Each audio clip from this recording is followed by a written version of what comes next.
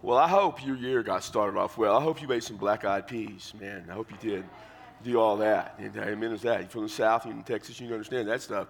And I hope you have a great 2022. I know we got people getting married this year, going to have a few babies this year. The year's going to be great.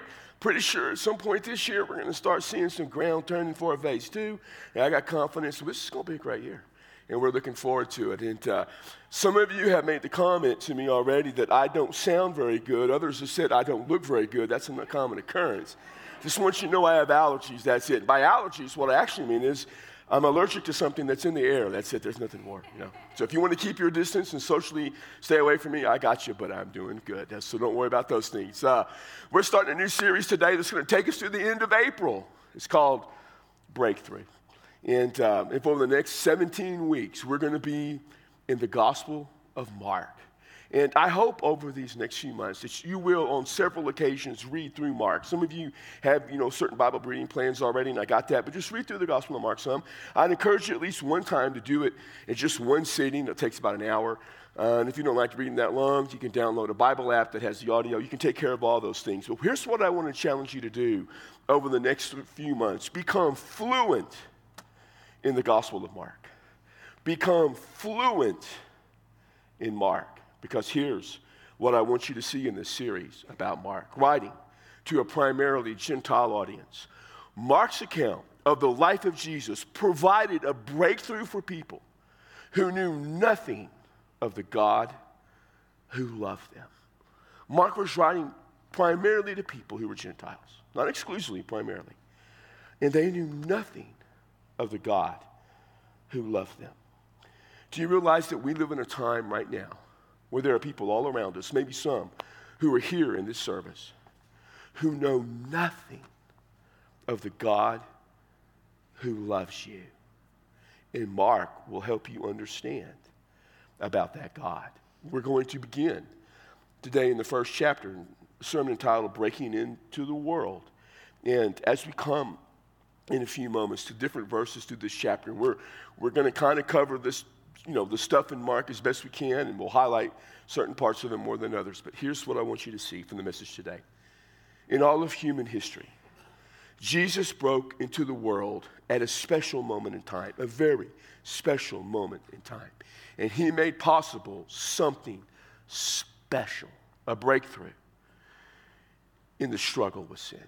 What Jesus did, as much as anything else, is he took our struggle with sin and made a breakthrough at just the right moment in time. Mark chapter 1, verse 1, it begins this way. The beginning of the gospel of Jesus Christ, the Son of God. The word beginning in the Greek text, arche, means something of importance. It's something that maybe has a sense of authority or something of great significance. All four of the gospels begin in their own unique way. Matthew begins his gospel as he writes primarily to Hebrew people, Jewish people. He takes them back to the genealogy of Jesus, connecting Jesus with Abraham. Luke, writing to a much more diverse cosmopolitan audience, as exemplified from the one he mentions, Theophilus, collected a whole lot of data. And so he wanted to start not just with the birth of Jesus, he wanted to go back to the forerunner, John the Baptist.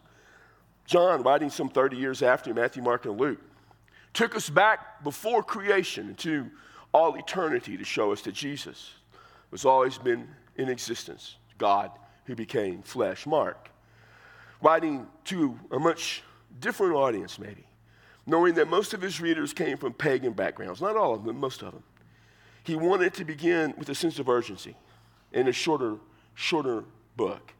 And so he begins in this chapter 1.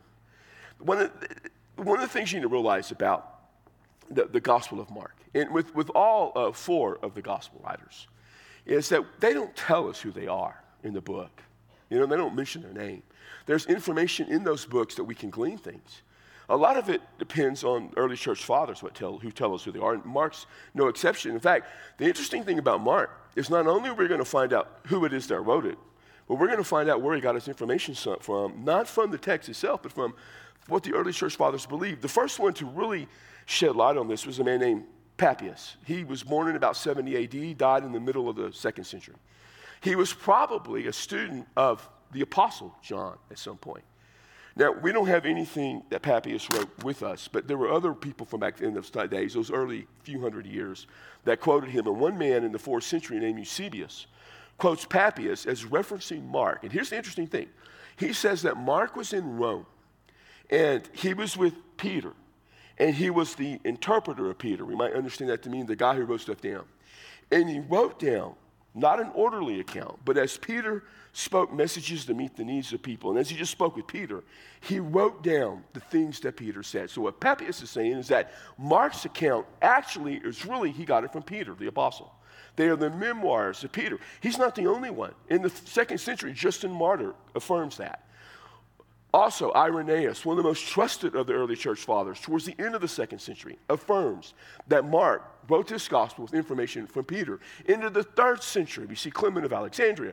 We see Origen. I mean, we could go on and on. In the 4th century, Eusebius, and there are others. They all claim the same thing. Mark, somehow, some way, wrote this gospel. And his primary source was Peter. Now, there are things in the text that you read it. If you read the Gospel of Mark, and we're going to see that, especially in the 1st chapter, it has the appearance of kind of a first-hand account. It didn't come from Mark. But this is first-hand account of the guy who saw things that were going on. There are times that Mark talks about Peter in such ways you get keen insight into things that Peter is saying. This book just has the feel of someone who was there, who knew what was going on. Now, the Mark who wrote this is the Mark that we see in the book of Acts in the 13th chapter that went with Paul and his cousin Barnabas on a missionary journey and then left. And, he deserted Paul. And the next time they started a journey and Barnabas said, let's take Mark again. Paul's like, no. And there was this split kind of between Mark and Paul. But Paul and Mark evidently reconciled because in the book of Colossians in the 4th chapter, in the 10th verse, he affirms John Mark, the cousin of Barnabas. In his last book that Paul wrote, 2 Timothy, at the very end, the 4th chapter, he says to Timothy, go get Mark, bring him with you, for only Luke is with me. I mean, he wanted his 3 closest companions, Luke, Timothy, and Mark. So Mark was close to Paul, Mark was close to Peter. And he wrote this book. Now, the interesting thing is, about 95% of what Mark wrote can be found in either Matthew or Luke or in both, most of it, which has people kind of feeling that, there's shared material with these 3 guys. Matthew, Mark, and Luke were what we call the synoptic gospels. The word synoptic means to be seen together. And they're very similar, and so they used information from each other. Now, sometimes, if you grow up in the church, you're kind of raised to think, well, there's Matthew, and then over here there's Mark and Luke and John, and they're separate, and they went off somewhere, and there's closet somewhere, and with the Holy Spirit that just wrote it all down. And whenever we have these ideas that maybe they shared information, there's interaction, it bothers us. Listen, all of these books are the sacred scriptures of the New Testament inspired by the Holy Spirit. It's okay, though, if we understand there was a process involved in them coming together. In fact, we tend to think of the order of their written being Matthew, Mark, Luke, and John because that's how we have the New Testament. Understand, the New Testament is sacred. The order in which they appear is not. People just put that together. In fact, we know that there were in the early church, certain times that the 4 Gospels appeared in different order, with John even being the first one. So most likely, these guys all knew each other. We knew Mark and Luke knew each other. And we probably should assume that Matthew knew him. And so what happened is Mark's writing this account, got it from Peter. And Luke, knowing Mark, says, I'm going to write an account. I'm gathering all this information. Can I borrow your stuff? And Mark says, sure, help yourself. And then Matthew's about to write an account, primarily to the Hebrew people, to the Jews, knows that Mark has his account. He goes, you got it from Peter? Yeah, I got it from Peter. Let me look at it. That's pretty good stuff. I'm going to borrow it. And then I'm going to add my own stuff to it, like the Sermon on the Mount. In fact, Matthew adds a whole bunch of stuff, not in Mark. And these books just came to be with us. And so probably knowing that Luke had to have written his book by 62 AD because he wrote Luke and Acts together, and he ends Acts with Paul in prison at the beginning of the 60s, 61, 62, Mark was probably written sometime before 60 AD. Here's the account of Peter understanding the story of Jesus. And in doing this, there's an attack. Literally, not literally, but it's an attack in writing on the religious systems of their day, primarily the religious system of the Jews and the religious system of the pagans, saying these systems have you in bondage, and Jesus came to free you. So we see that he wrote the gospel of Jesus Christ. The beginning of the gospel. The word gospel means good news. Some of your versions will have good news even. The word is evangelion. It's the word evangel. Our word evangelism, to preach the good news, is to evangelize. That's where we get that from. And so he has good news. And in that day and age, the good news in the New Testament era, by the time Mark starts to write, was almost always associated with Jesus. Jesus was the gospel. So he says it's the gospel of Jesus Christ. Well, of course, because Jesus is the gospel. That's who he's presenting. And by the time you get to the New Testament era, when Mark began to write this stuff, Jesus was associated with salvation. So to speak of Jesus was to speak of the Savior. So it's like he's saying, here is Jesus, who is the gospel, who is our Savior. He also happens to be the Son of God. This would be kind of a connecting back to the Old Testament. Now I realize Mark, writing to primarily Gentiles, why would they care about the Jewish scriptures, what we would call the Old Testament? Well, all of them understood that it was in the Jewish scriptures, what you and I call the Old Testament, that the coming of the Messiah was shared. So it was critical to always show that Jesus fulfilled all that God had promised. Now, Matthew is much more important to do that to the Hebrews, but even to the Gentiles. The Gentiles could deal with this. They didn't have a problem understanding that Jesus fulfilled something that was promised. So here he is, the gospel of the Son of God. To be the Son spoke of two things. It was, one, you represented who your Father was. A son back in the end represented the Father, and the Son served the Father. So Jesus was the servant of God and the representative of God who had come. And what we have then is the account of Peter that Mark writes down. Because it comes from Peter, it has a sense of authority because Peter was an apostle, and authenticity because Peter was there. And oh, by the way, authority plus authenticity equals credibility. Authority plus authenticity equals credibility. So Mark's given us a credible account, and he's going to begin it with John the Baptist. So he's going to go in the second verse, quoting actually even from Isaiah about someone who was coming. And all four of the Gospels talk about John the Baptist. He was a critical figure. Luke begins his gospel with him. John, writing in the prologue, starts after he's saying there was the Word, has always existed, Jesus, who's God. He talks about John. I mean, John's a critical figure because John was a point that marked the end of an old era and the beginning of a new. John fulfilled the Old Testament expectations of someone who would come to point to someone new, the Messiah. And so John came, and he had a baptism and a message of repentance and baptized to be as repentance. He did that expecting the Jews to come. This was not for Gentiles, but the Jews. He's saying the time is coming, someone is coming.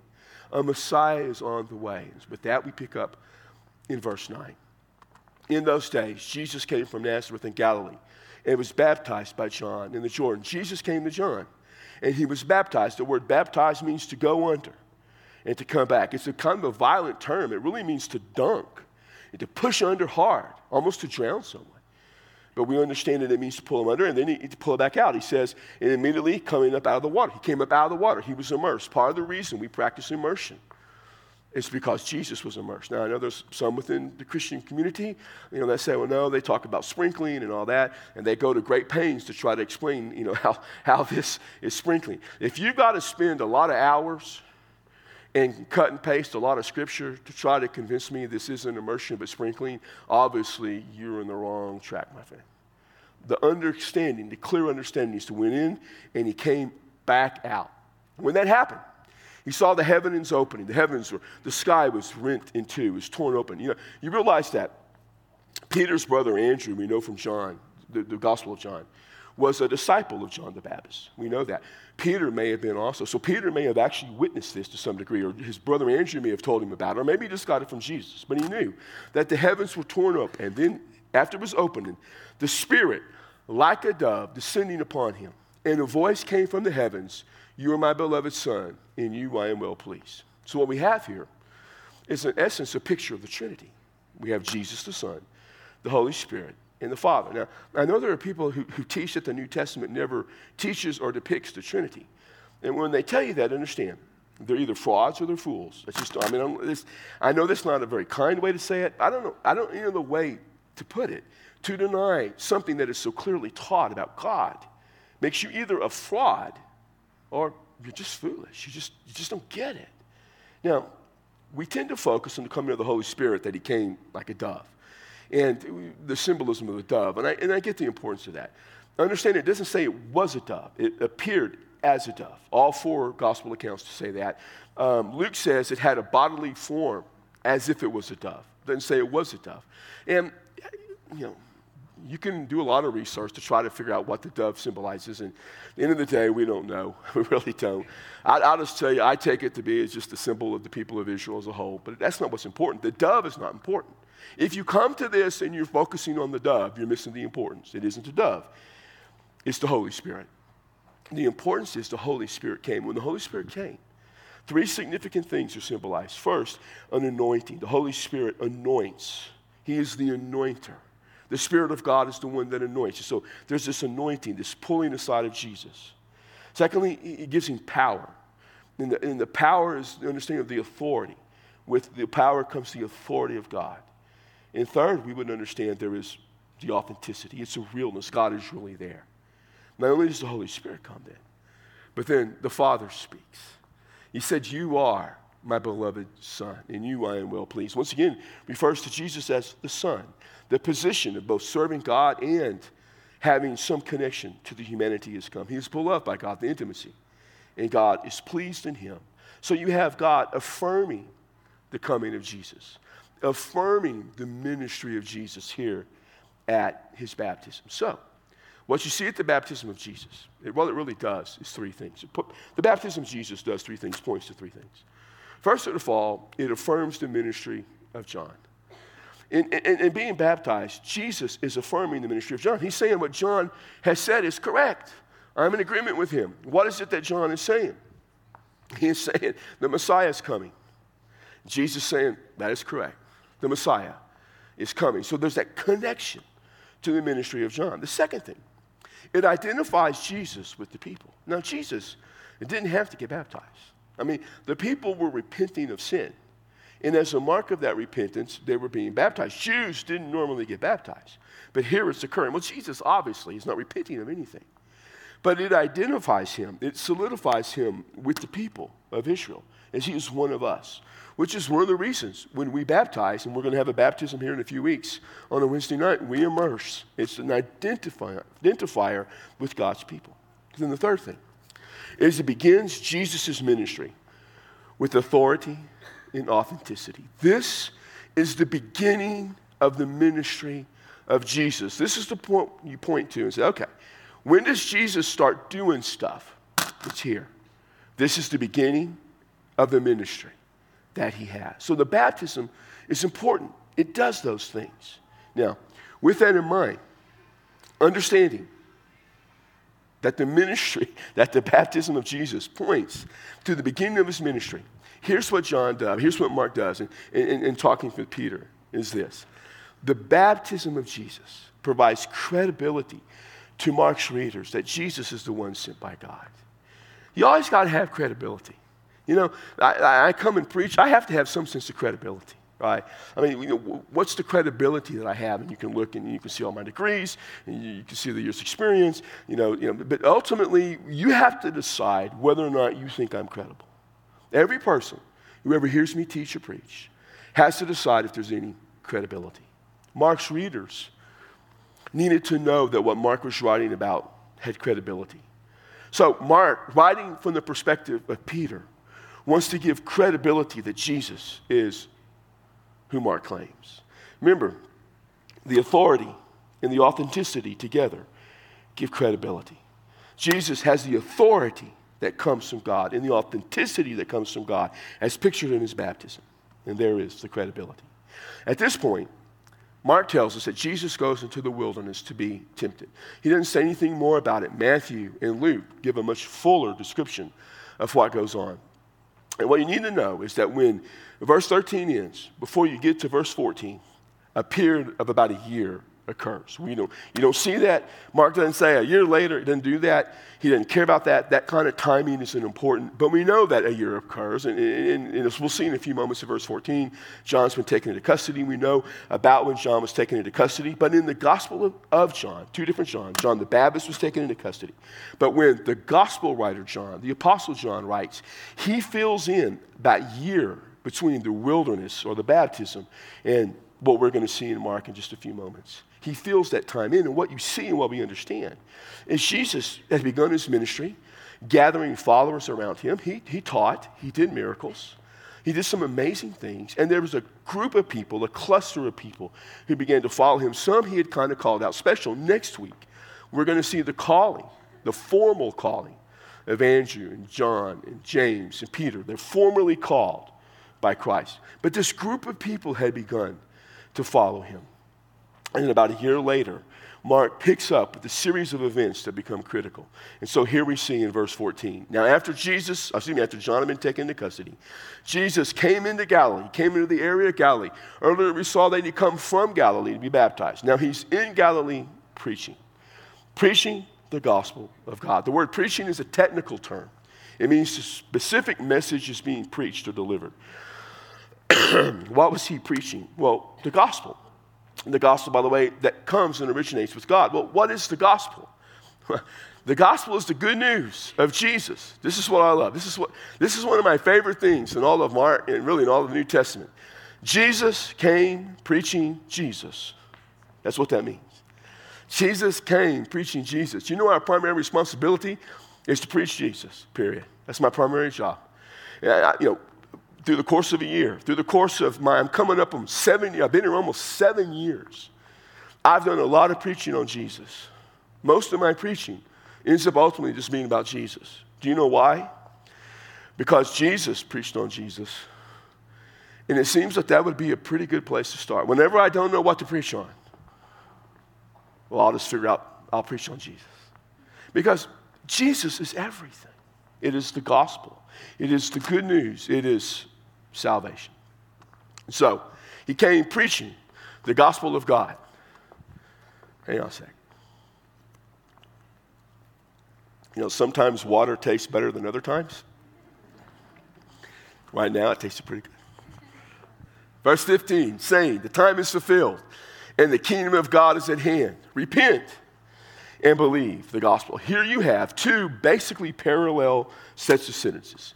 The first one is, the time is fulfilled. Some of your versions have, the time has come. The time is fulfilled.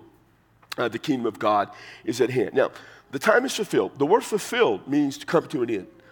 In the Greek text, the Greek language is written in a way that speaks of a permanence that carries on. In other words, it's ended permanently, but the results of which carries on. Everything that has to be fulfilled has been fulfilled.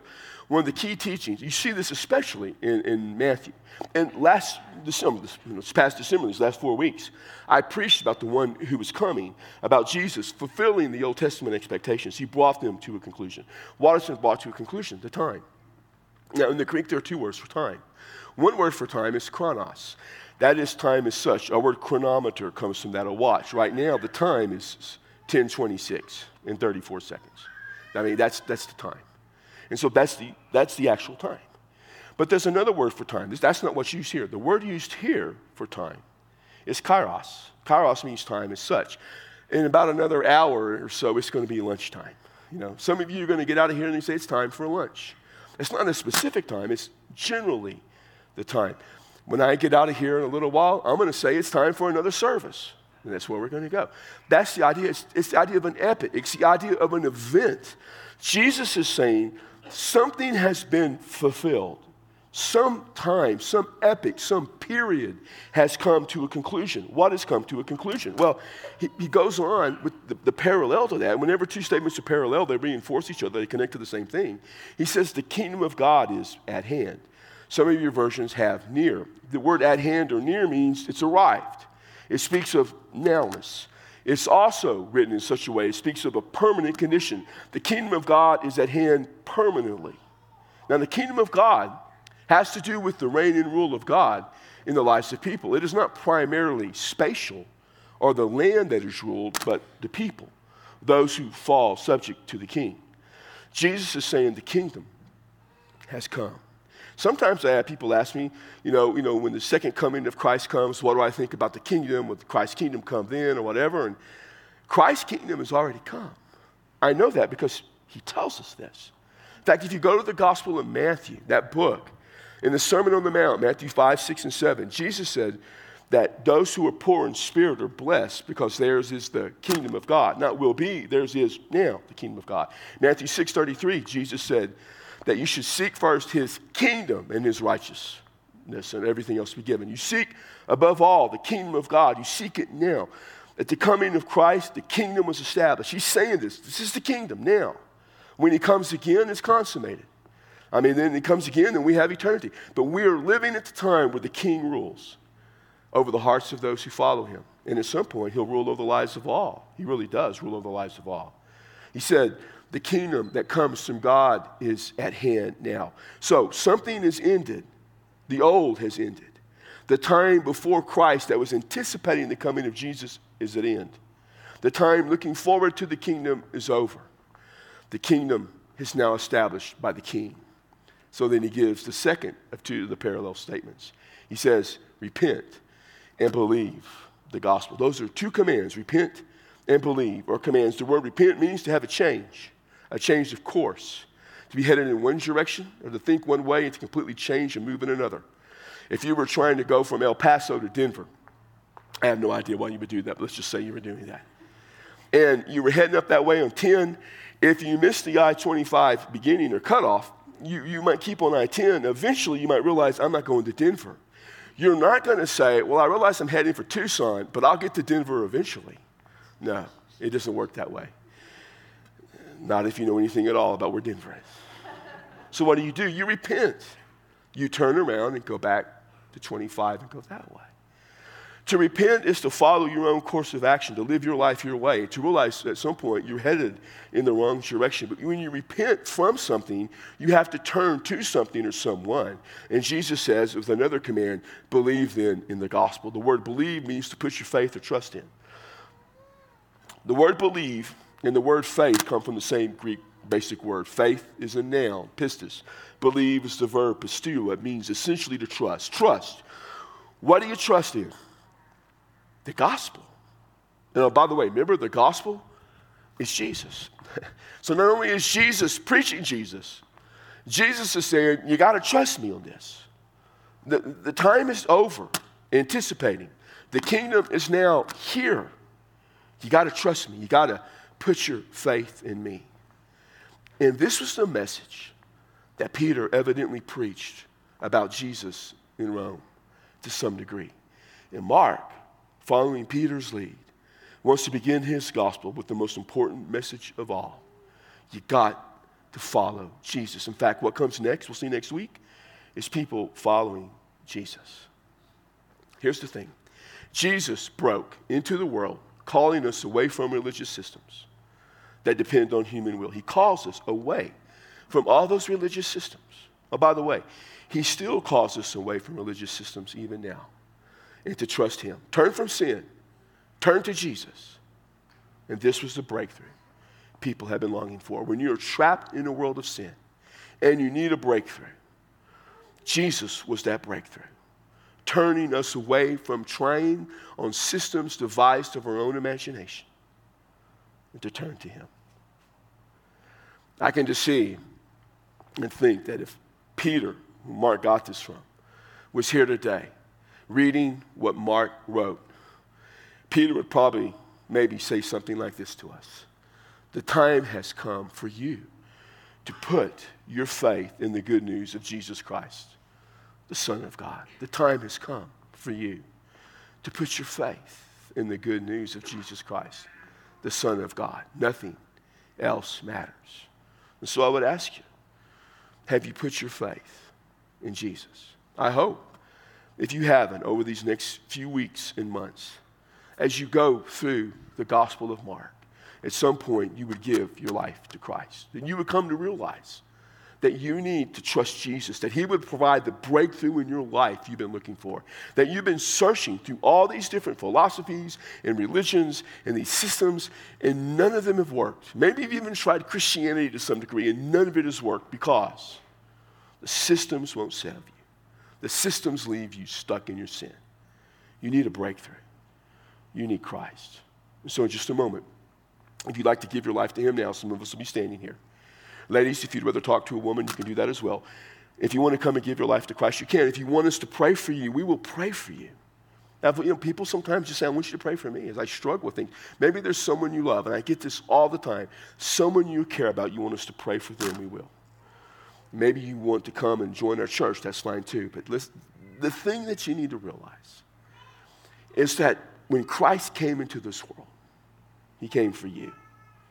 And you need to turn to him. And now is the time you can do that. Now is the time you can experience the breakthrough in your life that you've always, always needed to break towards Jesus.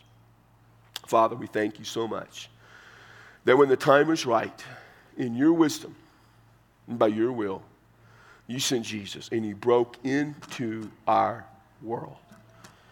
And in breaking to our world, Father, he came to take us away from all the sin, from all the system, from all the ways of man that trap us and keep us from you.